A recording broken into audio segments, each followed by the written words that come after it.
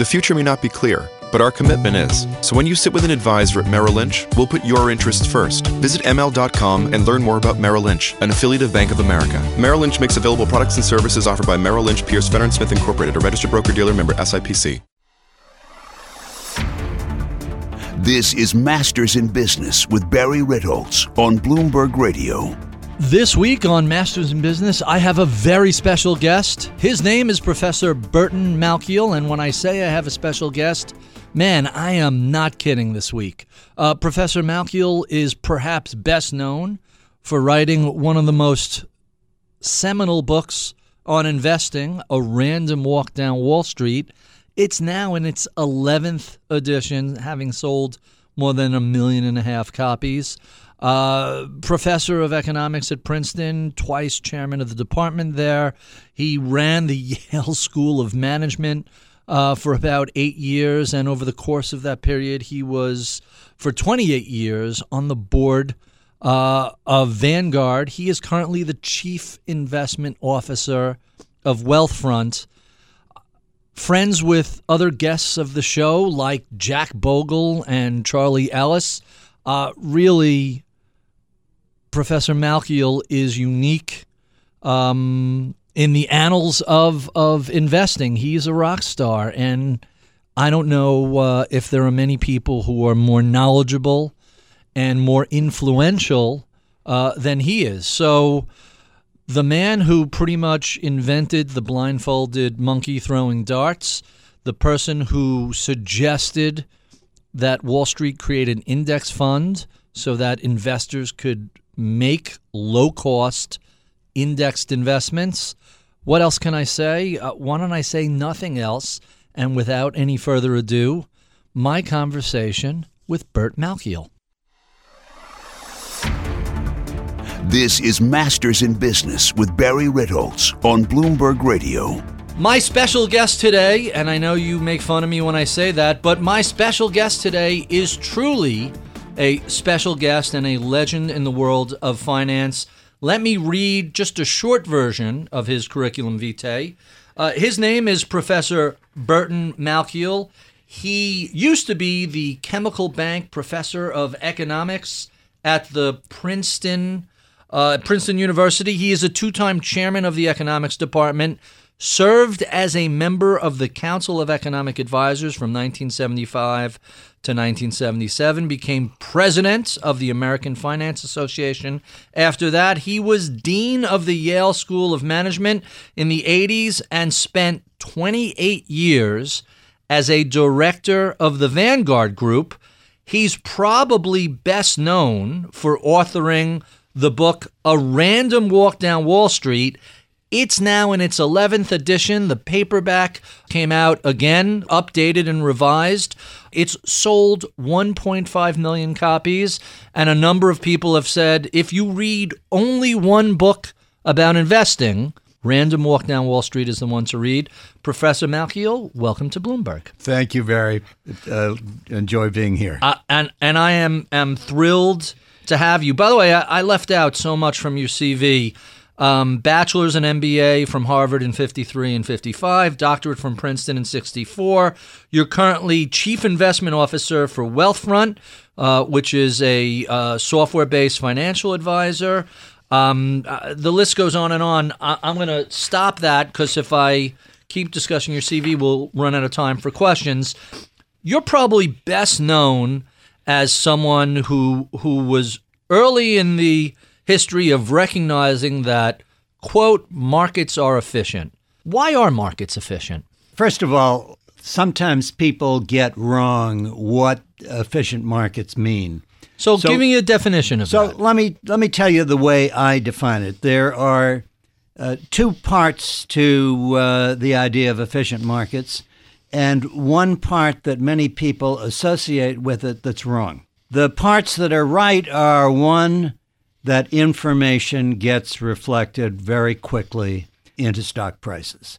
If there's some favorable news about a company that's going to increase its stock price 10%, the stock price tends to go up 10% right away because anybody who waits to take advantage of it will find that quicker people have come in beforehand. So one, information gets reflected right away. Now, what efficient markets is often associated with, which is wrong, is that efficient markets mean the price is always right. The price is exactly the present value of all of the dividends and earnings that are going to come in the future, and the price is perfectly right. That's wrong. Mm-hmm. The price is never right. In fact, prices are always wrong. What's right is that nobody knows for sure whether they're too high or too low. And that leads to the second point about efficient markets. It's not that the prices are always right. It's that it's never clear that they are wrong. There's nothing systematically wrong about them. Therefore, there are no arbitrage opportunities. And therefore, the market is really very, very difficult to beat. And so information gets reflected. The market's tough to beat, but prices are not always right. We know perfectly well they're always wrong, but nobody knows for sure whether they're too high or too low. We were recently having a discussion about fair value, and people were complaining, well, the market is not at fair value. And my response was, well, you just briefly pass fair value as you careen too much to the upside or too much to the downside. You're saying even when you go by fair value, we don't really know exactly what it is. We don't know. We don't know for sure. Look, we know perfectly well that in March of 2000, there was a bubble in the stock market. Mm-hmm. We had internet companies selling at triple-digit multiples. We had companies changing their name to put .com at the end of it, right, and the price would double. We know that there were crazy things going on. But the problem is the people who are associated with the view, I told you so, mm-hmm, I knew that. The problem is they knew it in 1992 and 1993. That's the problem. After the fact, we know perfectly well that prices were wrong, but the difficulty was the people who said we knew it early in the 1990s and missed one of the best bull markets we've ever had. I very famously remember Louis Rukeyser's, his elves, saying these things in 96. He ended up demoting a few of them because they were right. Stocks were overvalued, but so what? You missed 4 years of double-digit gains. This last collapse, I recall in real time, very, very few people were warning about credit, about derivatives, about housing. These days, I have met more people who claim to have seen that collapse coming, and that would be a little bit of hindsight bias. No, there. Exactly. And that's precisely the thing that happens. Before the fact, we really don't know. And we don't know today, is the stock market too high or too low? It's high now. There's no question. Valuations are stretched.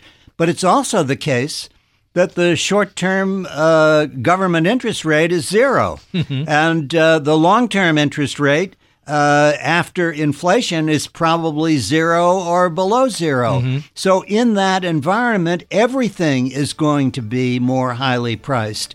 I'm Barry Ritholtz. You're listening to Masters in Business on Bloomberg Radio. My special guest is Professor Burt Malkiel of Princeton and Vanguard, and the author of A Random Walk Down Wall Street. The paperback is now in its 11th edition, and it sold 1.5 million copies. Let's talk a little bit about indexing versus active management. There was a quote from the book that I've always enjoyed. There's a number of quotes from the book, but you had said back in 1973, fund spokesmen are quick to point out that you can't buy the market averages. It's time the public could. So explain your role in the development of the index fund. Well, basically, I said that in 1973, and the first index fund was not started until 1976. Now, I want to give Jack Bogle all the credit in the world, because it's one thing for an academic to say, hey, there ought to be index funds. It's another thing for somebody to bet his company on starting an index fund. And let me tell you, it wasn't easy at the beginning. They had an underwriting where they were hoping to do $100 million or more in the index fund. Mm-hmm. And in fact, the book wasn't oversubscribed. They sold $11 million. And sometimes I used to joke, because I then was on the Vanguard board, that Jack Bogle and I were about the only people I knew who actually owned shares in the index fund. It was very, very slow to catch on, but it did catch on. And in fact, last year, hundreds of millions of dollars moved from actively managed funds into index funds. And index funds now have maybe somewhere between 30 and 35% of people's money. Of individuals or institutions or both? More institutional than individual. Mm-hmm. Individuals are slower to catch on to this. So with institutions, it's maybe 35 or more. With individuals, it's probably a bit less than 30. But the point is, the market is catching up to the idea. And I am obviously simply delighted, since I've basically been an evangelist for index funds all my life. So Vanguard, you mentioned you served with Jack Bogle. You were on the board for 28 years. They're now over $3 trillion. That's trillion with a T. Yep, with a T. Of which 2/3 are actually passive indexes. They still have about 1/3 that are active management. But that leads to a really interesting question. What's more significant, the low-cost aspect of it or the passive aspect of it, of indexing? Well, I think they're both are important. Clearly, the low cost is important in that, let me tell you, any of us who talk about financial markets need to be very modest about what we know and don't know. But let me tell you the one thing I'm absolutely sure about with respect to financial markets, and that is the lower the fee I pay to the purveyor of the investment service, the more there's going to be for me. And the problem is, for active managers, it is still the case that probably 100 basis points, 1 percentage point a year, is what they are charging. And the index fund, or ETF, the exchange-traded index fund, charges 5 or 4 basis points. And that difference is basically a difference that comes to the investor. It's also the case that trading is not free. Mm-hmm. There are bid-ask spreads. There are market impact costs. It's not free, so there's an extra cost, including what I think people do not appreciate, and that's the tax cost of the active trading. When you have an actively managed fund, you get a 1099 at the end of the year very often, and they will say, hey, we realized some short-term and long-term capital gains on your behalf, and you got to report those on your income tax. You have a partner named Uncle Sam, and he's going to take 30% of what you trade. Exactly. That's quite astonishing. So I'm curious, how did you find your way to Vanguard from Princeton? Well, I think Vanguard found its way to me in that people knew that I had been a proselytizer for index funds. I believed in low cost, and so it was such a very natural fit. And Vanguard came to me. I didn't come to them. So let me throw another of your quotes from the book out that I adore. And I'm curious as to the sort of pushback this generates. But by the way, we take this quote for granted, and I have found a number of quotes that are yours that a number of other people have taken credit for. But in A Random Walk Down Wall Street, you wrote, A blindfolded monkey throwing darts at a newspaper's financial pages could select a portfolio that would do just as well as one selected carefully by the experts. What was the response to that? Oh, the response was really deafeningly bad. The former Bloomberg Business Week was just Business Week. Right. And my book, when it first came out, was reviewed by an investment professional in Business Week. And it was probably the worst review I've ever had in my life. The reviewer said, this is the biggest piece of garbage that you could possibly imagine, because professional investment people really don't like to be compared to a blindfolded monkey. To a blindfolded chimpanzee. So I remember for a long time, the Wall Street, maybe it was 15 years they were doing this, the Wall Street Journal was literally throwing darts at stock pages and comparing that to an index. Absolutely. And in fact, they had invited me to throw out the first darts when they did this. And basically, what they found was there was a little bit of an effect, because when the Wall Street Journal put the column out, the column had 5 picks of the experts, and the expert picks maybe got a little bit for a day. The price went up a bit, but generally after the 15 years of doing this, it came out basically pretty even. And that really leads to a very, very important point about indexing. We talked about the markets being reasonably efficient. Suppose they weren't efficient. It doesn't matter. When you think of it, all the stocks in the United States have to be held by somebody. Mm-hmm. Every share of General Motors is held by somebody. Every share of Facebook is held by somebody. Every share of Salesforce is held by somebody. So what that means is, if you as a professional investor hold just a few of the stocks,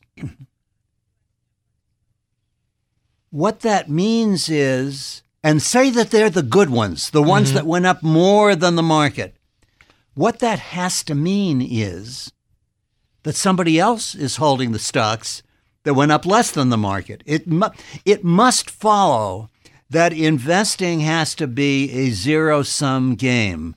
If somebody is outperforming, then somebody else has got to be underperforming, because the index holds everything. And the reason the index fund wins is the index fund is holding everything and essentially charging a zero fee, and the active manager is holding some of the stocks and charging a 1% fee. So even if before fees the active managers balance each other out, after fees they're going to underperform. And what we know so clearly is year after year after year, the active funds are underperforming. Every year, I always read columns, this is going to be a stock picker's market year. Every year people are going to say that. Or beginning of this year, there's going to be more volatility this year. Then active managers will be able to outperform. And Standard & Poor's does a so-called SPIVA report each year, Standard & Poor's indices versus active, and every year we get the same thing. 2/3 of the actively managed mutual funds underperform the index, and the third that outperform in one year aren't the same as the third that outperform in the next year. So that, it's not that it's impossible to outperform. And in fact, there are a few outperformers. But when you go active, you're much more likely to be in the bottom end of the distribution. And index investing isn't mediocre investing. It isn't average investing. It's actually above average investing. I'm Barry Ritholtz. You're listening to Masters in Business on Bloomberg Radio. My special guest today is Princeton Emeritus Professor Burt Malkiel. He is probably best known for his book, A Random Walk Down Wall Street. The paperback is now in its 11th edition. It's already sold over 1.5 million copies and is widely regarded as the one book to read on investing if you're only going to read one. He is also, in addition to a long and glorious academic career, he is also the chief investment officer of Wealthfront, which is one of the larger new software-driven asset management firms, which is running about $3 billion. Is that about right? Mm-hmm. So how did you get involved with something like a robo-advisor, something like Wealthfront? Well, again, they, just as with Vanguard, they found you. They came to me rather than vice versa. And again, it was just such a natural fit because, A, they use only index funds. Mm-hmm. And as you know, that's what I have believed in all of my life. And secondly, they are charging very low fees.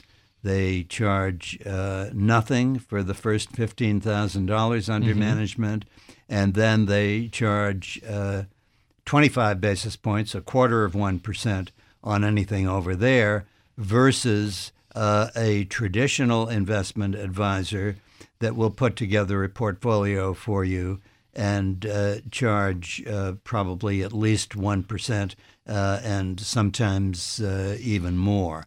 And the problem, I think, with many professional investment advisors is that we ought to recognize that they often have a conflict of interest. What I think is not as well known as it should be is that if you go to an investment advisor who sits down with you and says, okay, we'll put together a portfolio for you, that advisor gets paid for selling you an actively managed fund. It's not only that the fund itself is charging you maybe 1%, but there's a conflict of interest. The advisor, in fact, that's one of the reasons why there's such a battle now about the so-called fiduciary standard. And again, what this advisor, this automated advisor, we have no conflict of interest. Right. We just use, in fact, we use a lot of Vanguard ETFs, but if Charles Schwab has a cheaper ETF, we will use that.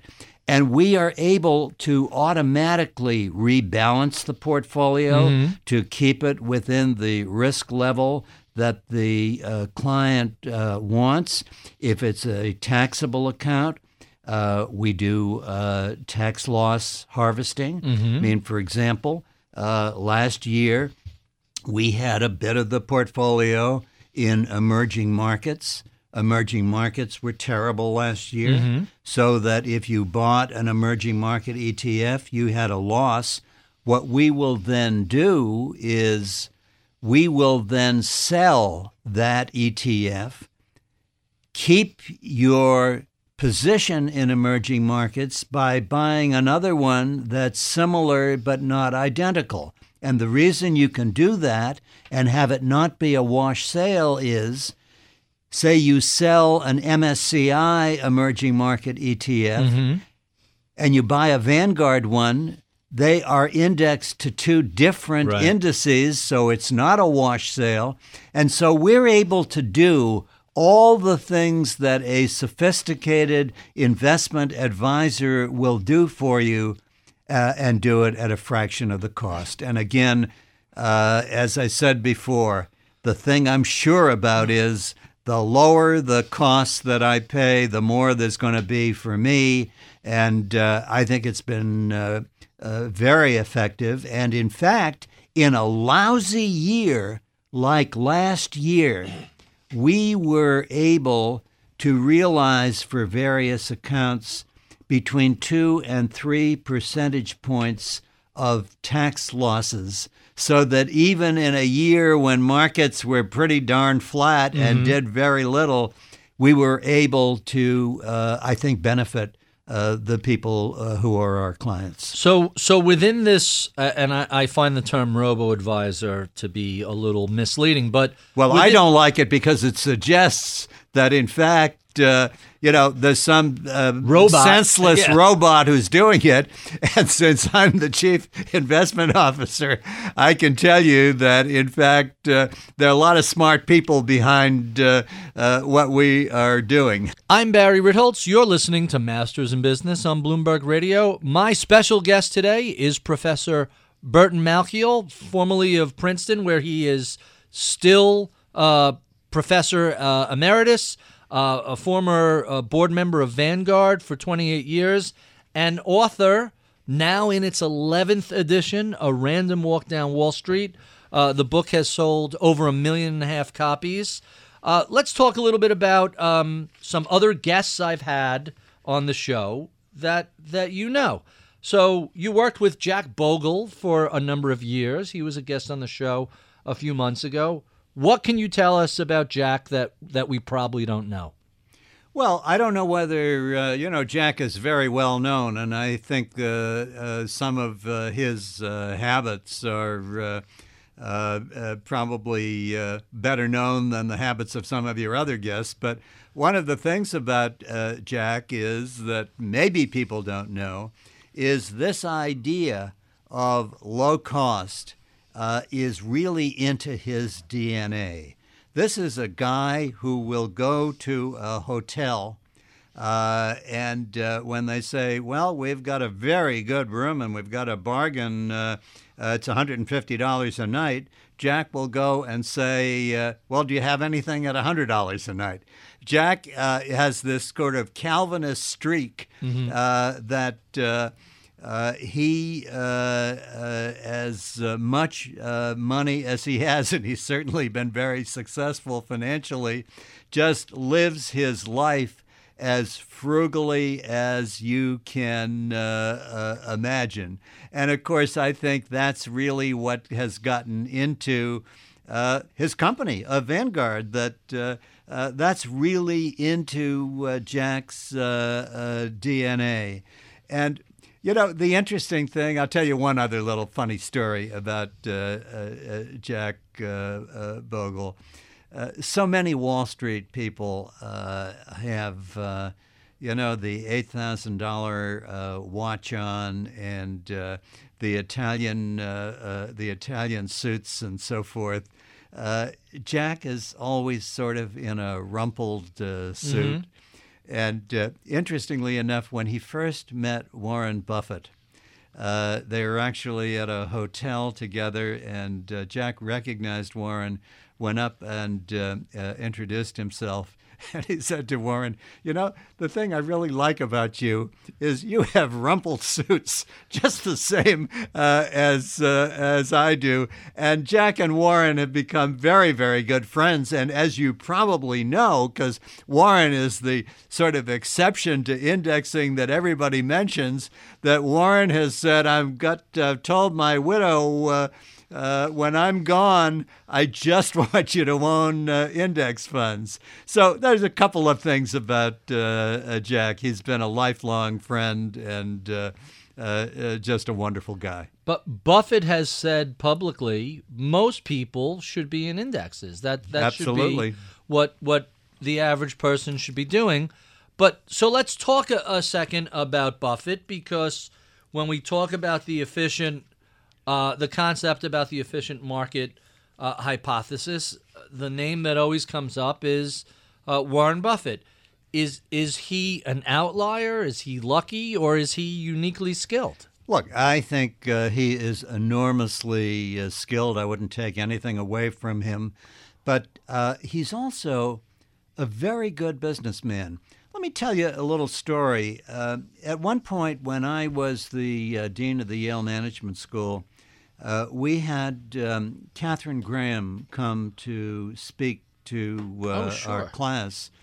And she fortunately got the time wrong, but not to come an hour later, an hour earlier. So I was able to sit down with her for about an hour. And of course, the first thing I wanted to ask her was, look, I know that one of Warren Buffett's first great investments was the Washington Post. Mm-hmm. And tell me about Buffett, because Buffett generally buys companies or huge stakes in companies.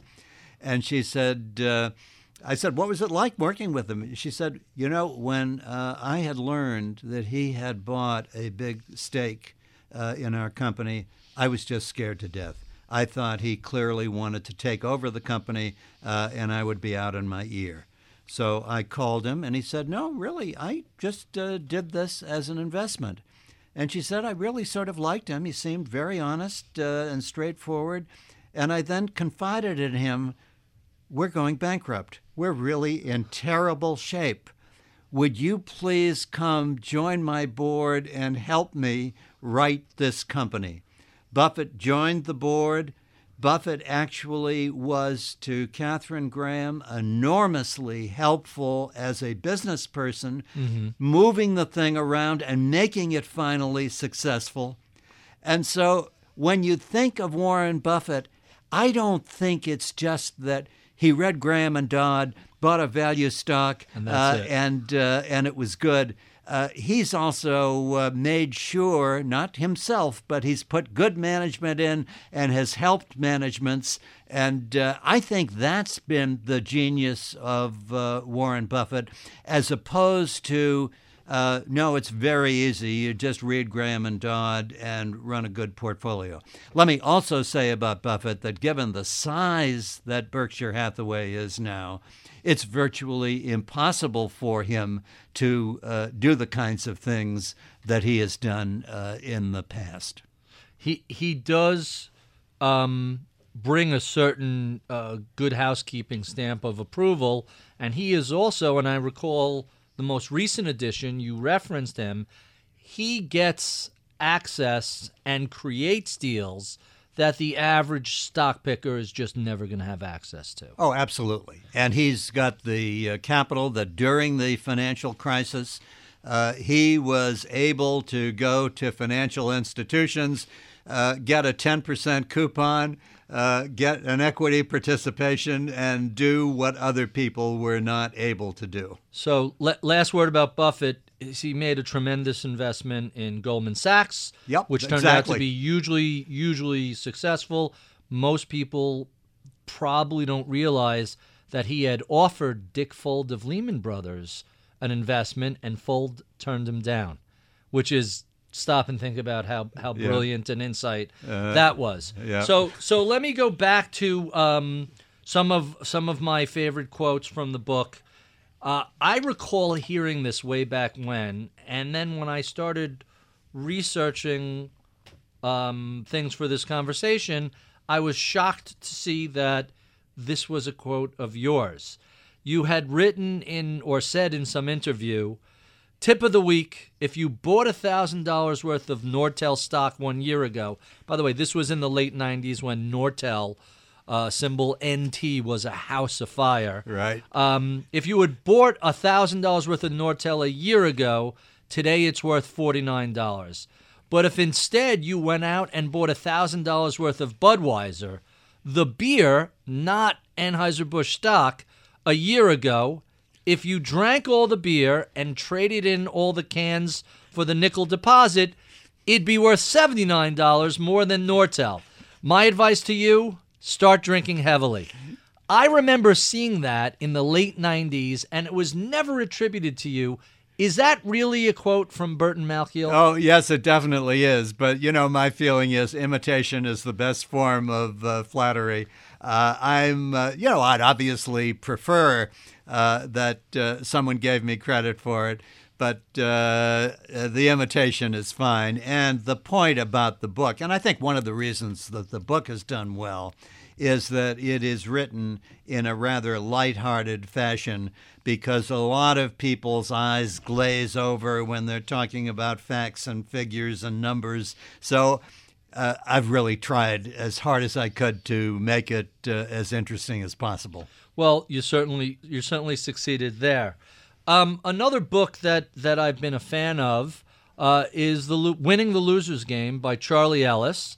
He was also on the board of Vanguard for a long time, and on the Yale Endowment Advisory Board, Yes. where you were chairman of the School of Management. I assume you and Charlie know each other fairly well. We do know each other fairly well, and Charlie and I have actually written things together. And again, I think one of the things that Charlie, and I want to give him credit, this is his, Charlie has, I think, just this wonderful analogy about investing that is just so true. And it's one of the things he's best known for.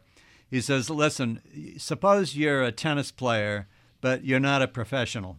Now, professionals win points by some, huge fast serve, some drop shot, some superb shot that the other player can't get. But when you think of ordinary people playing tennis, the people who win are the people who've just made the fewer errors. That trying to do something extra is a loser's game. And that, of course, is what Charlie is best known for. Obviously, Charlie and I are kindred spirits in that we both believe in indexing. Charlie, for example, started his career and started a company, Greenwich Associates, where they were helping to choose the best investment advisors. Charlie believed in active management, and only after experience with it, he now realizes that he is a convert, and there is no better person to sing the praises of indexing than Charlie Ellis. He's a great guy and a very good writer. So if people want to find more of your writings, other than the book, and this isn't the only book, you've written a number of them, where else would they go to learn more about the works of Burt Malkiel? Well, I've done other things such as, and maybe this gets into a different subject. I've written about emerging markets in a book called Global Bargain Hunting. I've written about China in a book called From Wall Street to the Great Wall. And I think in general today, probably if I have any investment advice for a long-run portfolio, I suspect that people are smitten with what we call the home country bias, that they just have U.S. stocks to the detriment, to their own detriment, and they are ignoring some of the fastest growing parts of the world. Emerging markets now have about half of the world's GDP. Emerging markets have 85% of the world's population. Emerging markets have about 25% of the world's capitalization. And today, emerging markets are very unpopular. Which means attractively priced. Which means that they are probably the most attractively priced markets in the world. Now, that doesn't mean the next month or the next year they're going to do well, but we can look at very long-run rates of return and get some idea as to whether they're going to be high or low by looking at valuations. And look, valuations in the United States are high. They're higher than average. Because emerging markets have been so unpopular, valuations are well below normal. Emerging markets are still growing. China's slowing down. Yeah, China's probably only growing at 6.5% now rather than 10%. And everybody says China's crashing and burning. I wish we were growing at 6%. For sure. So I think there's a lot of growth there. Valuations are better. And I just think that if somebody has a portfolio and has nothing in emerging markets, you ought to take a look. And, of course, I would say you take a look by indexing, because a lot of people say, oh, emerging markets are very inefficient. You don't want to index there.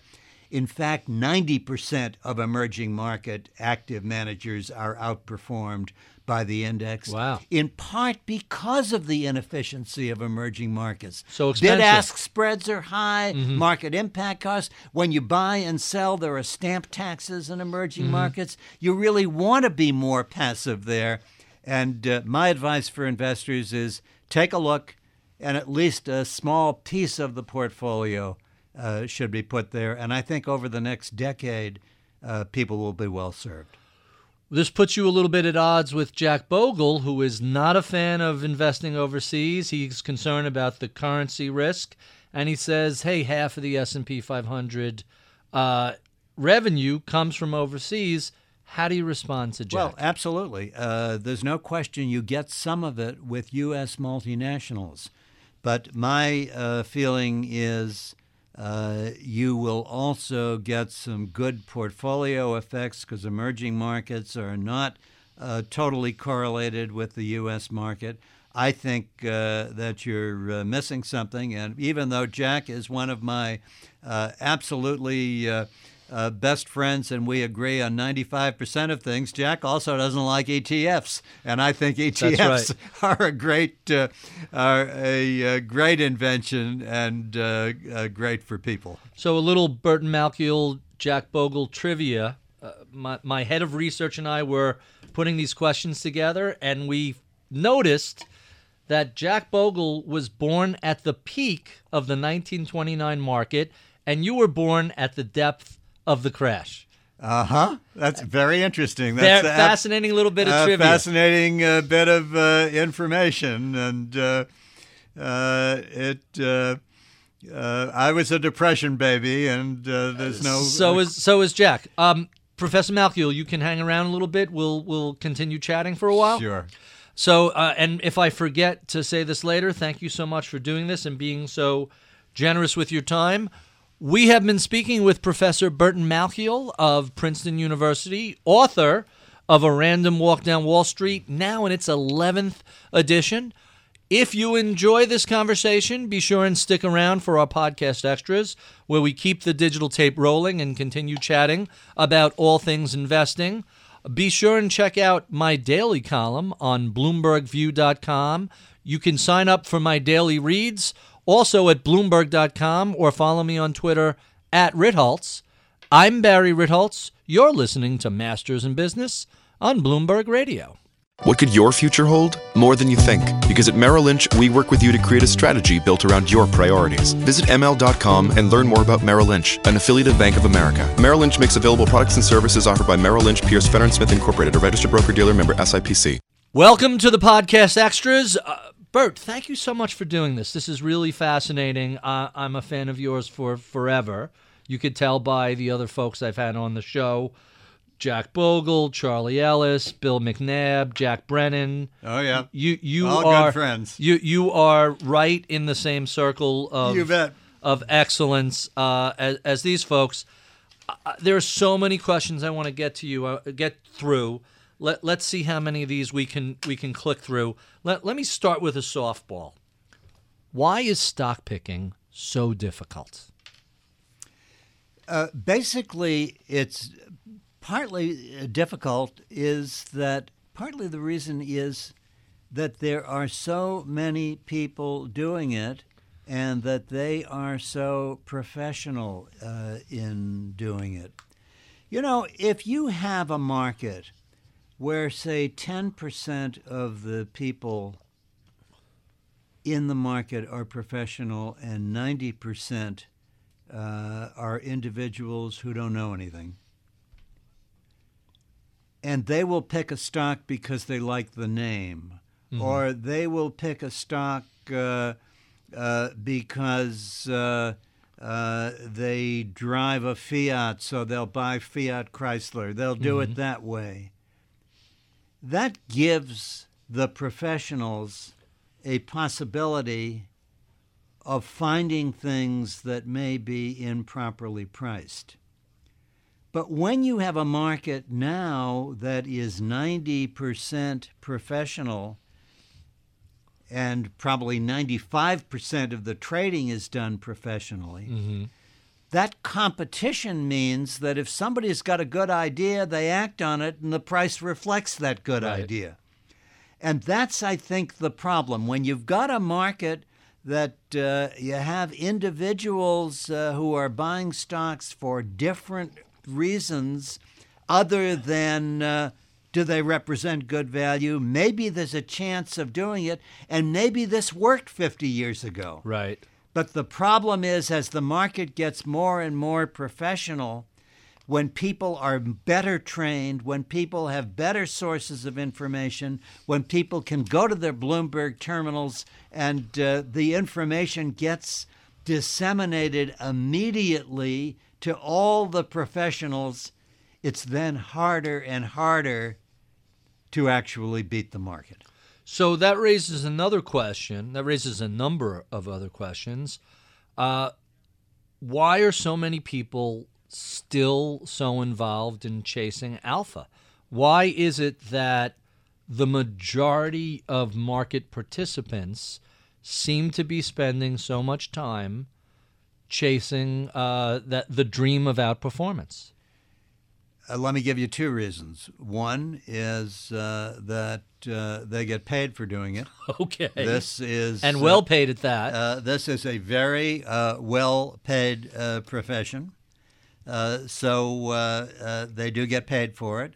The second is, and this goes to the work of Danny Kahneman, who was one of my colleagues at Princeton, that there does seem to be in our DNA a feeling of over-optimism. Absolutely. These people who are chasing alpha, yeah, they do it because they get paid to do it, but I think they honestly, it's not that they're bad people and that they're lying. They really believe they've drank that the they've Kool-Aid. got something. Yep. Yeah, they've drank, and this is, I think, the problem that. This over-optimism is just a part of our human nature. And even though they think it's difficult, they think I can do it. We now is myself and Danny Kahneman, because I've done these experiments.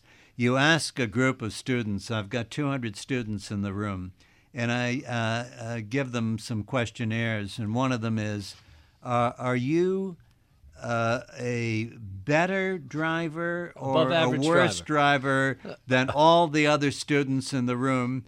And 90% of them say that they're better than average. It's like woebegone. Yes, absolutely. We're all better. We're all better than average. And I think that there's a lot of that in this. That you just you hope.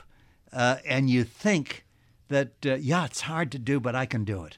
The joke story about this being in our DNA is a few 100,000 years ago, there were two groups of cavemen, and one group of cavemen saw some mammoth down on the plains and said, I have an idea. Let's take sharpened sticks and see if we could go bring down this 3-ton mammoth. And the other group of people weren't optimistic, and they stayed in the cave. Well, the first cave might have lost a few participants, but they had mammoth meat all winter, and they made it through to the spring.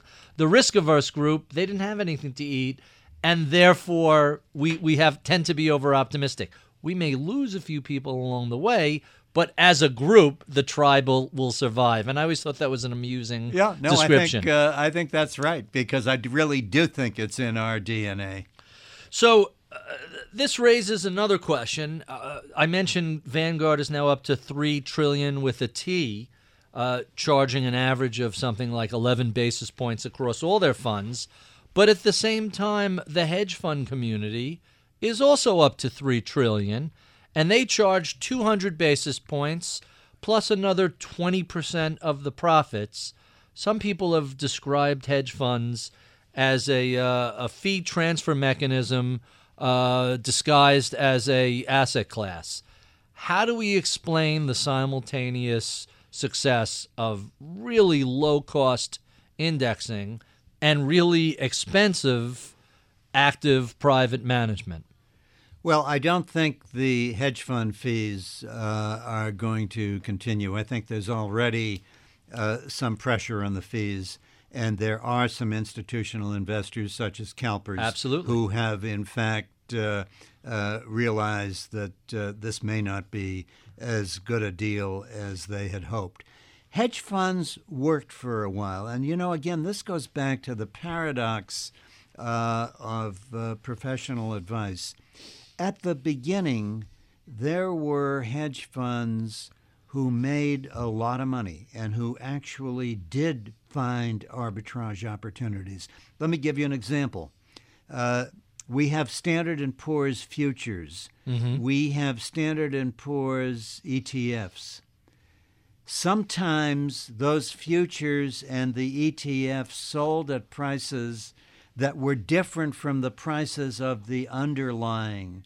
And when you were able to do efficiently a program trade, you might be able to get an arbitrage where the future's too high, so you short the future and buy the underlying, or vice versa. It's a relatively low-risk transaction. Yeah, there were some arbitrages. And some hedge funds, like Citadel was one example of a hedge fund that got built up that way, did very, very well.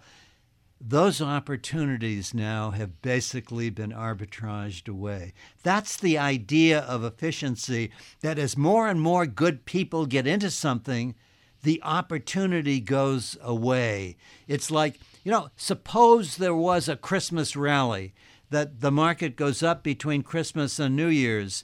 Well, then, if you know about it, then what you do is you buy the day before the Christmas holiday and you sell the day before New Year's in order to take advantage of it.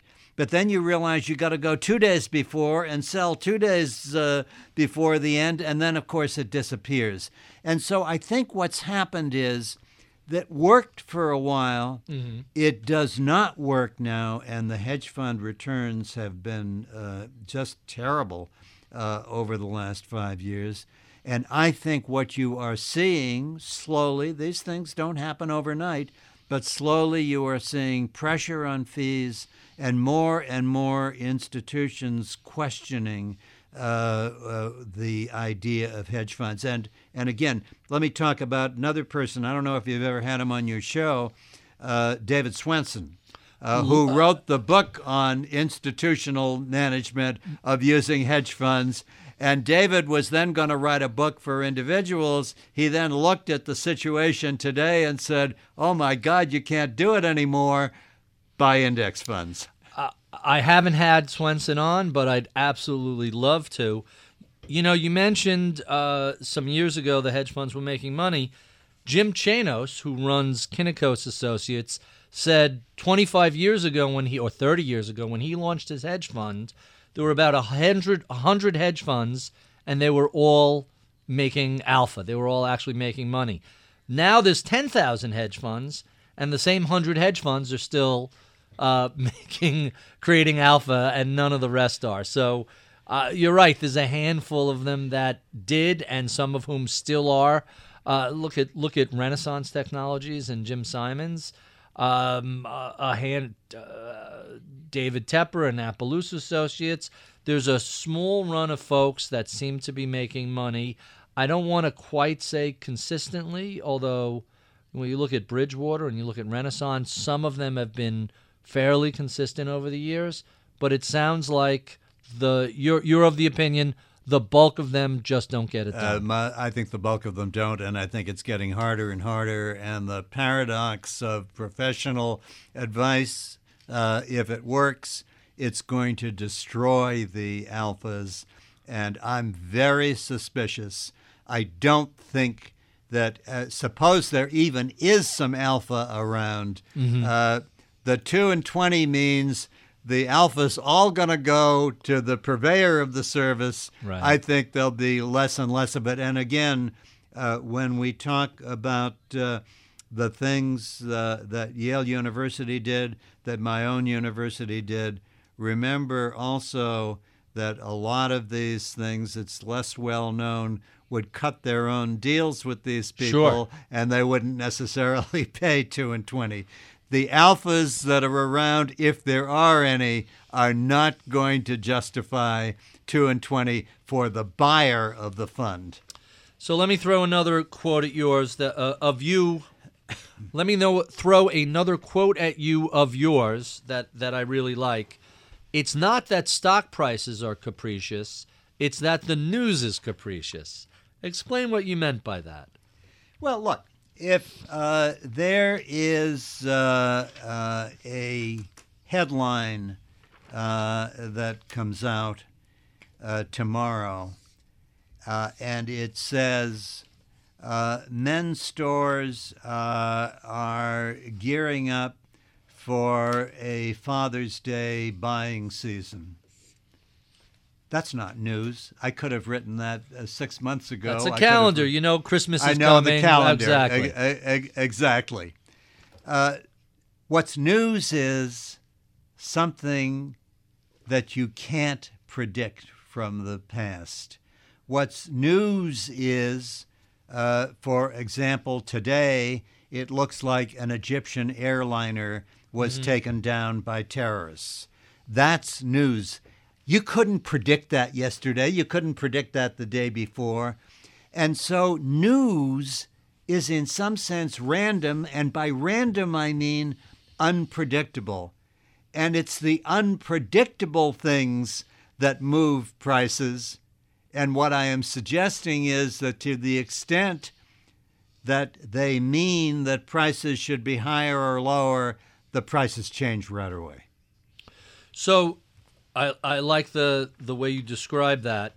Let's talk a little bit about what's become one of the hottest buzzwords in investing, smart beta, which you actually added a whole section in the a whole 11th new edition. chapter on smart beta. So is smart beta just smart marketing, or does it have some real value? I believe that smart beta is mainly smart marketing, and it's not smart investing. Now, what smart beta is the following.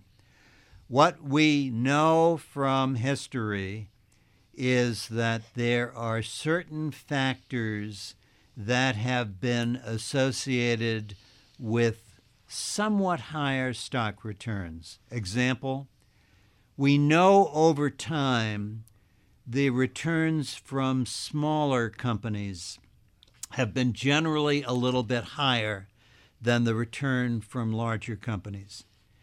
Now, my sense is that's probably right. It probably will continue. But in fact, smaller companies are riskier than larger companies. So that if you get a somewhat higher rate of return for taking on more risk, that doesn't mean the market is inefficient. That doesn't mean it's a real alpha. That just means you took on more risk. Junk bonds yield more than AAA bonds, of which there are only a few now. But the point is, yes, you can get a higher rate of return for taking on more risk. So what smart beta says is, let's put the portfolio together with some of these factors that have been associated with higher returns. And my sense is that either you get the higher rate of return because you've taken on more risk, or that the factor isn't nearly as dependable as it's been in the past. For example, value has generally done a little better than growth over the years, I think largely because of the situation in the year 2000 when growth stocks sold at triple-digit multiples. And I remember my own public service of New Jersey sold at a multiple not too much over 10. So obviously the growth stocks went way down. The value stocks did well. Not dependable, though, year to year. In fact, the last few years, value stocks have been a trap. They haven't been good. So my sense is it's really an excuse to charge, instead of 5 basis points, 75 or 100 basis points. And if you do get a higher rate of return, it's only because you've taken on more risk. and these other factors are really not nearly as dependable as the proselytizers for smart beta suggest. So let's hold smart beta aside for a second and talk about the French Fama three-factor model, which since has been expanded to, I think, 5 factors. So small cap is one. Value is Value the other. is That's the the second. 3-factor, and the regular beta, the regular volatility, is the third one of the Fama French 3-factor model. Now there's also 2 additional factors. One is quality, where you're avoiding heavily indebted or some other quantitatively way to eliminate names. And momentum on top of it. How do we adjust those sort of models that seem to do somewhat better than the actual benchmark? Is it that there are inefficiencies and it's too challenging to sift through? When you look at the Wall Street coverage, for example, the analyst coverage of big cap stocks, Apple, Walmart, Google, there's 100 analysts covering them. You look at any of the mid-size or even small-cap stocks, there's a dearth of coverage. There's a dearth of banking services. It seems like there's not a lot of information about that. Is that potentially an inefficiency that could contribute to small-cap so-called premium? It's possible, but I would also say, since there are a lot of small caps that really can lose half or three-quarters of their value, they're also, I think, in my view, intrinsically riskier. And I think that's the other point about this. Let's take momentum, which is one of the ones that there's been a lot of recent work on. There is a little bit of past evidence that there is some momentum in the market. There are also what is called momentum crashes. Sure. That sometimes you get a momentum stock and it works fine until it doesn't. I mean, again, this fellow on a different network who will be nameless would talk about the FANG stocks. Sure. Facebook. All of these were just doing well. There was a lot of momentum, and then all of a sudden, it crashed. Right. And so, while there might be something there, I think there's also an inherent risk in following some of those factors. So again, my view is that they're not nearly as dependable as people argue they are. They probably are associated with larger risk. And as I've looked at all the smart beta ETFs over the last 5 years, I do not find that as a group, after expenses, that they have in fact been a good deal for investors. So my view is plain vanilla capitalization-weighted indexing is still, in my view, the way to go. So given the success of indexing and the success of Vanguard and a host of other advisory firms that advocate indexing, that leads to an obvious question: when does indexing get to be too big? Can we ever reach a point where too many people are in indexes and that creates opportunities for the active managers?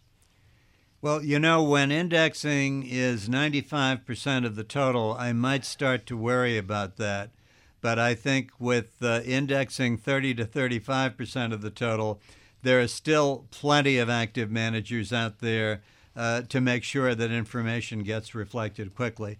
And in fact, I think it'll always be the case. Suppose indexing was so great that, in fact, the market wasn't reflecting the news.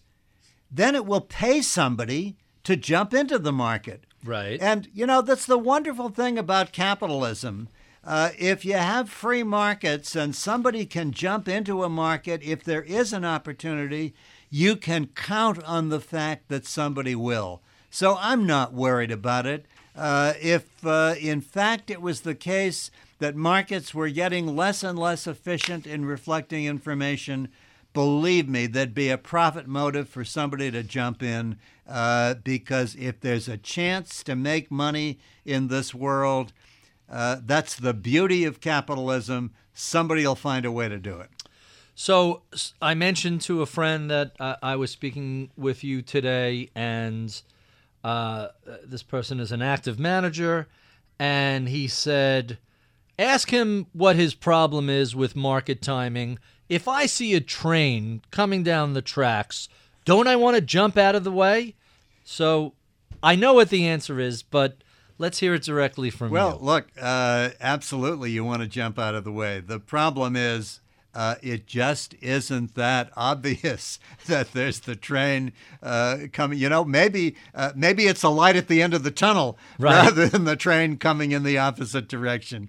And I think the people who have tried to do market timing have, I think, really not been successful. I have never known. Look, remember, I've been on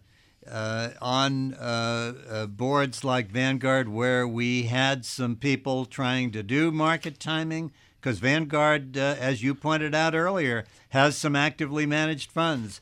I've been a long-term director of Prudential Financial. We had people trying to. I have never known anyone who could consistently time the market. And in fact, I've never known anyone who knows anyone who was able to consistently time the market.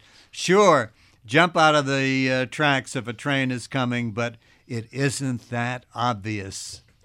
So let's talk a little bit about the behavioral side. We've alluded to it throughout the conversation.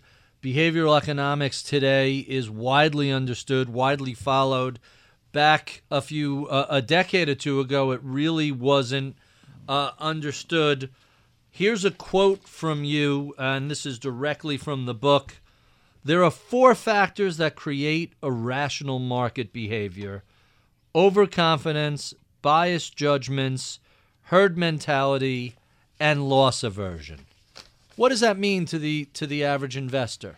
Well, I think when you actually look at how this works with what people do, let me tell you what I think the main lesson is.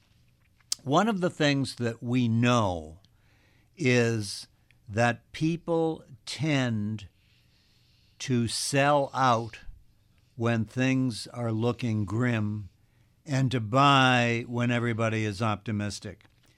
We have very good data on the flow of money from individuals into equity mutual funds.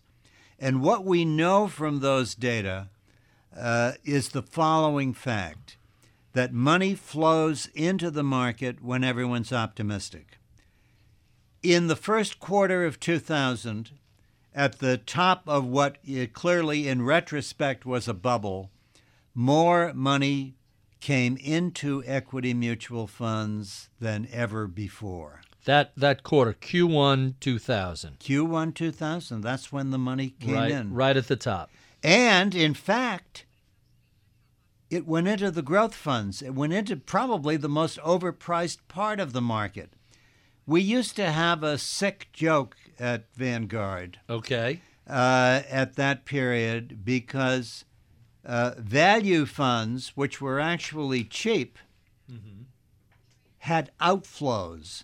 We at Vanguard, the flagship value fund that we had was called the Windsor Fund. Sure. It was run by a man by the name of John Neff, a great money manager.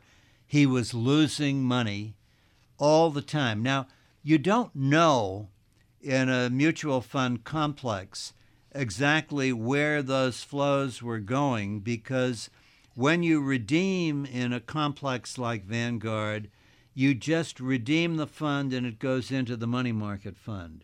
So you have to look at where the checks were written. So we looked at where the checks were written, and in fact the checks were being written to this company in Denver called Janus. Oh, sure. And the Janus Fund had something called the Janus 20, the 20 best ideas that they had. They were all internet companies.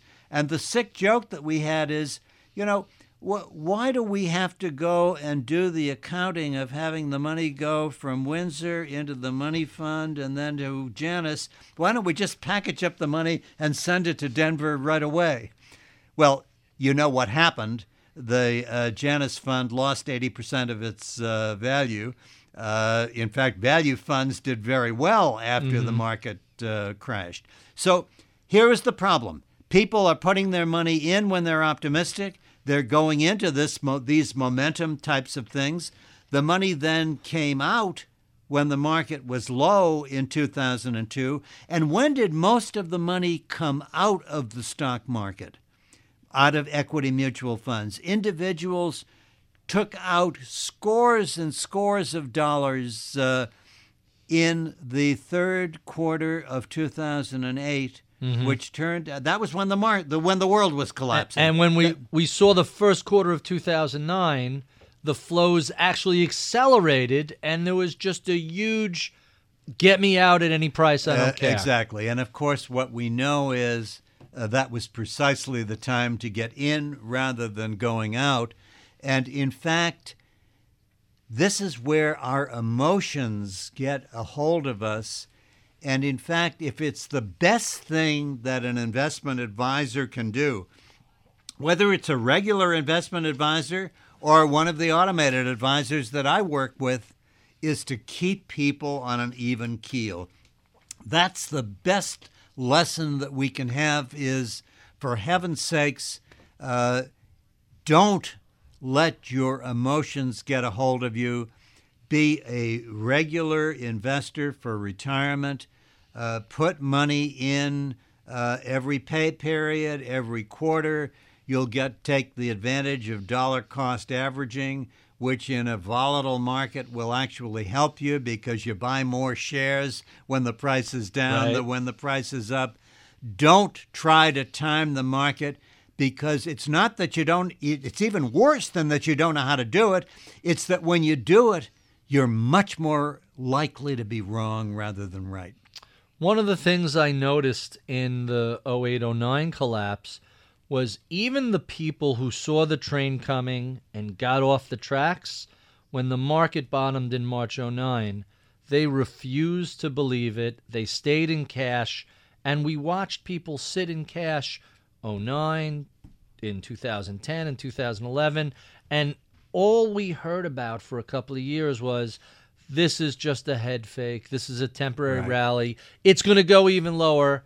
And what are we, 206% higher from then? Yeah, it's amazing. And the lesson about timing is not only do you not know when to get in, you don't know when to get out. And when you market time, you got to be right twice. Right. You got to know when to get out and when to get in. And nobody, and I really believe this, nobody can do that. So you mentioned the behavioral counseling for financial advisors as well as the software advisors. Let me ask a question a little differently. What is it that the financial services industry actually gets right for their customers? To the extent that they get their customers to diversify, to have some safe parts of the portfolio, to keep on an even keel, to tax manage, that is to the extent that you have an IRA or a 401k, to the extent that you have that and have some fixed rate instruments, they ought to go into that part of the portfolio. And to the extent that you're in the taxable portfolio, maybe that's when you put some municipal bonds in if you want some bonds. And, you know, this may seem very obvious, but that's something that individuals don't obviously think about. Right. So there's a lot that financial advisors can do. And what I think is particularly useful in terms of what I'm doing with this automated advisor is, if we can do it more efficiently, if we can do it at lower cost, it's going to be much better for the individual. So we have about 30 minutes left before I have to send you off to chat with Arthur Levitt. Before I do that, let me run through some of my favorite questions I ask all of my guests. It didn't look like you were going to go into finance when you came out of school with an MBA. From what I read, you were thinking about going into business rather than finance.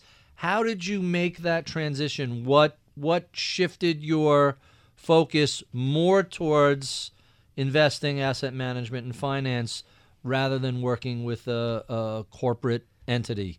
Well, I was always interested in finance. I mean, I grew up a poor kid in Roxbury, Massachusetts, which is part of Boston. And we lived in a tenement house. We had no money. But I was just sort of fascinated with numbers. I was fascinated with the stock market. I had no money in the stock market, but I knew the price of General Motors stock as well as I knew Ted Williams' batting average. And when I was in college, I was a good economics student, and my professors in college said, you ought to go to graduate school and be an economist. And I said, no, look, and I grew up poor. I want to go and make some money. So I did go I did go to business school.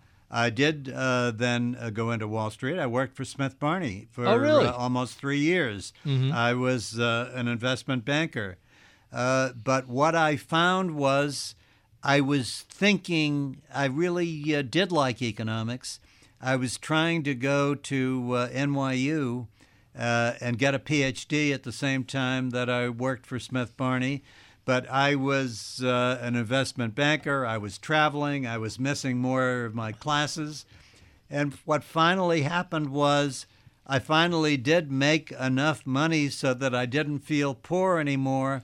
And I took a leave of absence to go to Princeton, get a PhD. I expected to go back into Wall Street, still liking finance. But an interesting thing happened. They said to me, hey, you've been a pretty good student. Come and stay and teach. Really? And so two things happened. I said, all right, I'll try it for a year and see if I like it. And secondly,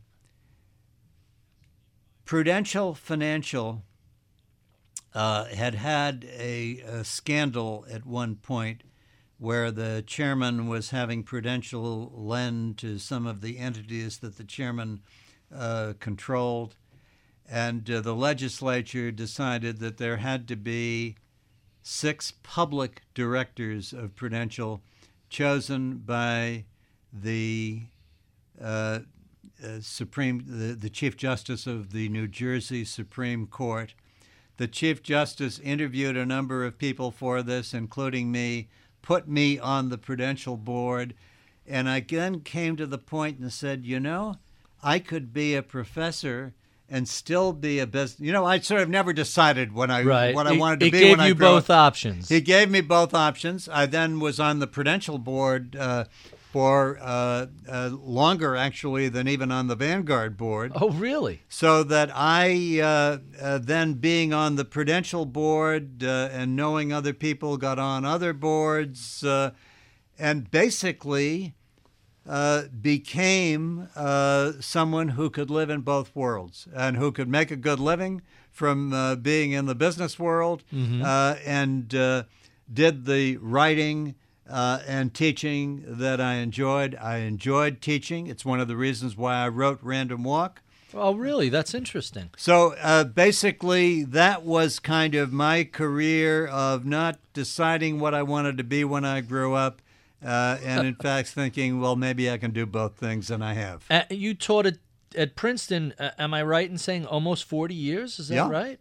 I was at Princeton. As you pointed out in your introduction, I worked for the government for a couple of years on the President's Council of Economic Advisors. I was a management school dean at Yale for 7 years. So I've done a lot of different things, and I've enjoyed that because I think life is richer to the extent that you get more and more experiences. Always keep it fresh. Always mix it up. So, let me ask you this fascinating question: who were your early mentors? Who was giving you advice and insight as to what to do with your career? Well, as I said, I think I had a couple of professors who were very influential, who really did want me to be an academic, who in fact were very disappointed when I first went into business. Within the business community, I guess people like Jack Bogle, who we've talked about before, who I liked particularly both because he and I did see eye to eye on 95% of the things about investing, and who also had a social conscience. This was a business person who showed you that you can actually do well financially by doing well for your client. And I guess that was a particular influence for me in the things that I had done. And look, finance is fascinating. Absolutely. As I said, it interested me before I had any money and could do anything with it. So finance is fascinating, and I do think that while a lot of people are very angry about finance because finance did practically bring the world down in the financial crisis, finance is also absolutely essential and can help people more than it can hurt them. What's a financial crisis or two amongst friends, right? It's Right. So you mentioned, and I'm only kidding before you people start sending me emails. You mentioned some mentors. You previously mentioned David Swensen of Yale and Warren Buffett. Any other investors stand out as influencing your thought process or affecting the way you looked at markets? No, I think that clearly those are the main names in terms of my own career and my own life of people who have been influential. So let's talk about some books. In addition to the 11th edition of A Random Walk Down Wall Street, tell us about some books that you found influential. They could be fiction, nonfiction. They don't have to have anything to do with finance. What are some of the books that very much influenced your thought process? Well, let me give you one in the finance academic area and one part of my own career. Sometimes I think it would be nice to have 8 or 9 lives because there are a lot of different things that would be fun to do. I mean, we haven't talked about this, but I was in the Army for 3 years in the Army Finance Corps. I actually liked the Army. What did you do in the Army? Actually, what I did was I did this right after business school. There was a colonel in the Army who was the commandant of the Army Finance Corps, and we were putting in a computerized pay and accounting system. And this colonel decided what we need are well-trained people to go into various posts to do it. And so I was direct commissioned into the U.S. Army Finance Corps, did the conversion of our pay and accounting system into a computerized one. And at the age of 22, I had more responsibility than anybody could possibly have had at that in the time. private sector, for sure. Certainly more than you'd ever get in the private sector. And I loved my experience. In fact, while, as I told you, I grew up poor and I did want to get out and earn some money, the Army's not a place to earn a lot of money. But I actually thought, gee, this wouldn't have been a bad career. The other possible career that I would have loved is I am a frustrated Shakespearean actor. In that with a lean and hungry look, I was a wonderful Cassius in a high school play.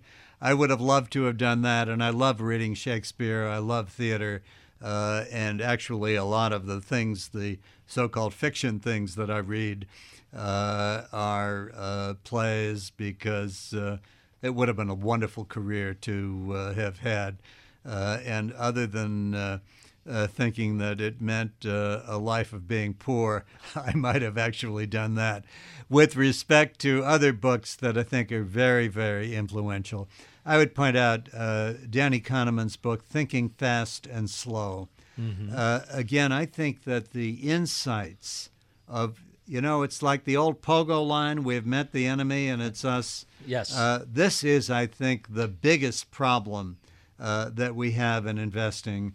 And the insights in that book, which is a wonderful summary of what we know about behavioralism, this is, I think, you ought to read my book, but boy, I would definitely read that book. It's a terrific book. I've read it, and I'm going to tell you most of our listeners, or at least many of our listeners, most of our listeners are familiar with the book, and I would bet many of them have read Danny Kahneman's work. It's just seminal in the space, and so that's the nonfiction, non-finance book. What else do you want to mention in terms of books? Well, I think those are, as again, we've talked about it, and it's very well written. Charlie Ellis's book on winning the loser's game is, I think, very important. And, Jack Bogle has written some great books. In fact, I think probably one of his best books is not directly about finance and says a lot about Jack Bogle. The book is called Enough, and it comes from this idea that there was a discussion with a writer and who had sold a lot of books, and the fellow pointed out to a hedge fund guy who had made billions of dollars and said to the writer, gee, you've sold a lot of copies of books, but you have got a pittance relative to this hedge fund guy. And the writer said, yeah, but I have got something that fellow will never have, and that's enough. And again, this is an idea that's it's actually a wonderful book of Jack Bogle's that I recommend warmly to people. A philosophical perspective on what you need to be happy, as opposed to never achieving that. So you've been watching the finance industry for a good long time. What do you think are the most significant changes that we've witnessed? And we could probably talk for hours just about what's changed, but what is it that stands out as this is really something that's going to have a lasting effect decades into the future? Well, for me, because as you know, I wrote There Ought to Be Index Funds 3 years before the first index fund was put into effect. What I am so pleased about is that indexing finally has taken off, that money is flowing in. I think the ETF revolution is a terrific thing. While there are some ETFs And here I would agree with Jack Bogle. There are some ETFs that I think are terrible. I don't think people should buy. This ETF gives you 3 times the downside. I knew you were going to say that. Triple inverse. Of the S&P. There are some of them that are terrible, but the plain vanilla ones allow people to basically buy the market at close to a zero cost. I think this is a revolution, and I think it's just extremely important. I think that one of the big mistakes also that people make is that they don't save enough.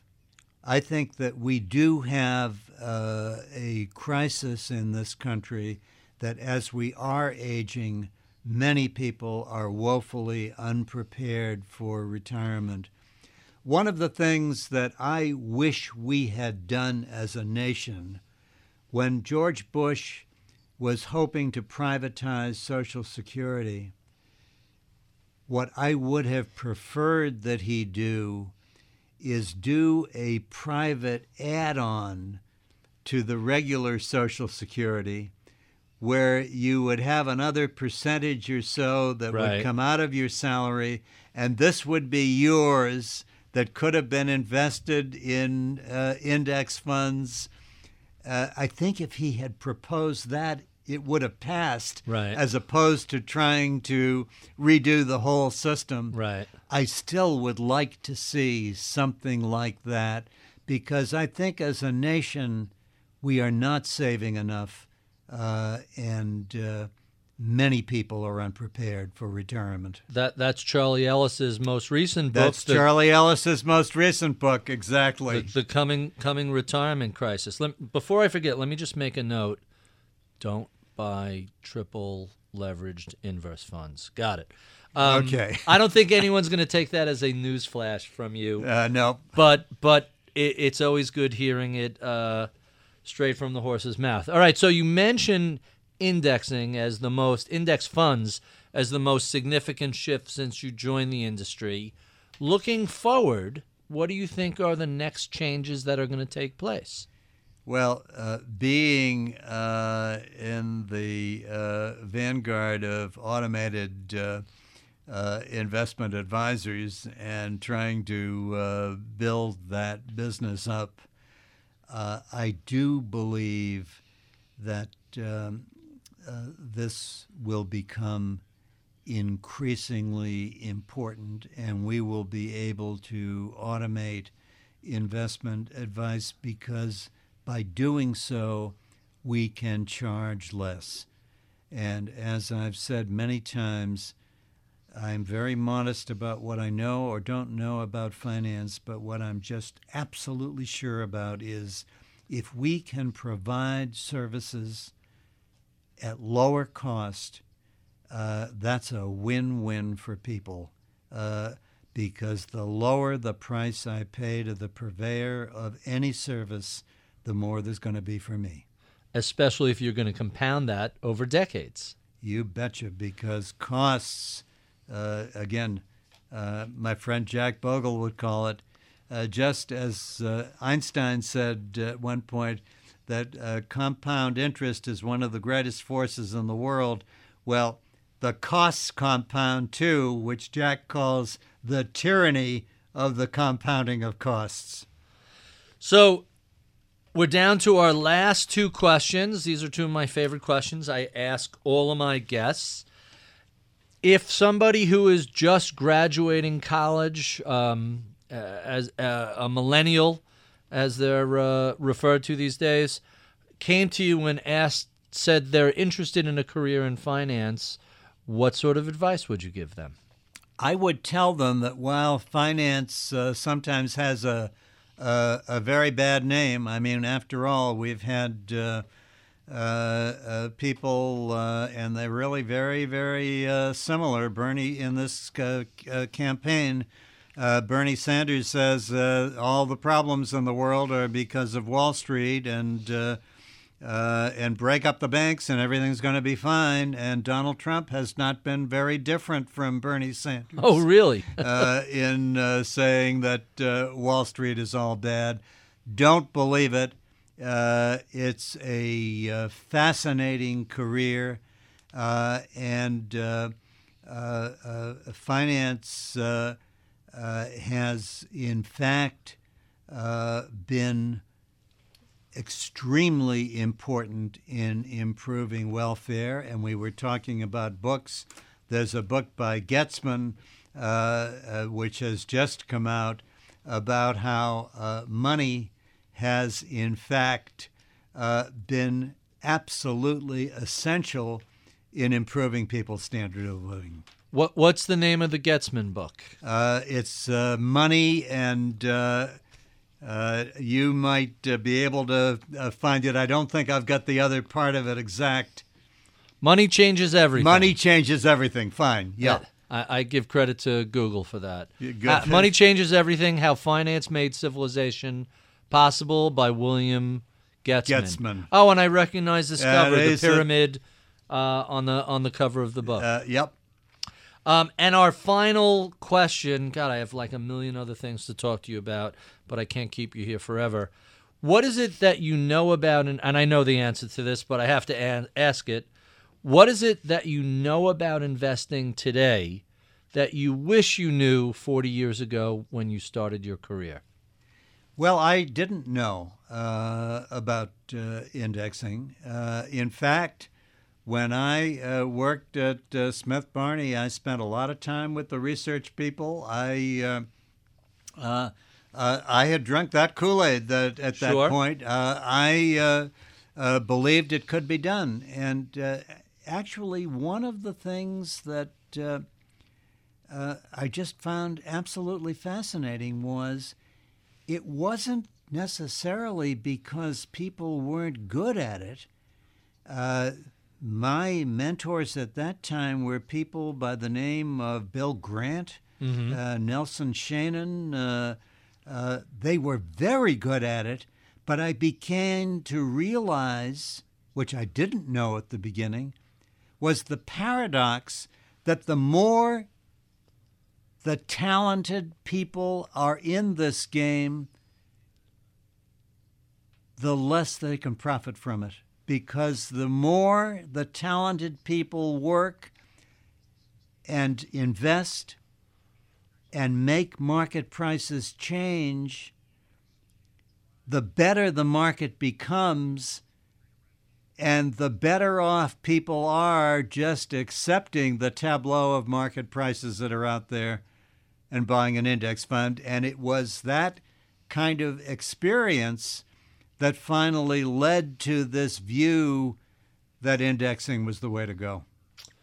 Professor Malkiel, thank you so much for being so generous with your time. This has been an utterly fascinating tour de force conversation about the everything you've learned and the proper way for most people to invest.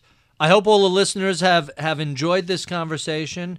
If you have, be sure and look up an inch or down an inch on Apple iTunes. You can see the other 92 or so such conversations we've had. I would be remiss if I did not thank Taylor Riggs, our booker, for scheduling these conversations and staying on top of all of our various guests. My engineer is Charlie Vollmer, and my head of research is Mike Batnick. You've been listening to Masters in Business on Bloomberg Radio. Our world is always moving, so with Merrill Lynch, you can get access to financial guidance online, in person, or through the app. Visit ml.com and learn more about Merrill Lynch, an affiliate of Bank of America. Merrill Lynch makes available products and services offered by Merrill Lynch, Pierce, Fenner & Smith Incorporated, a registered broker-dealer member SIPC.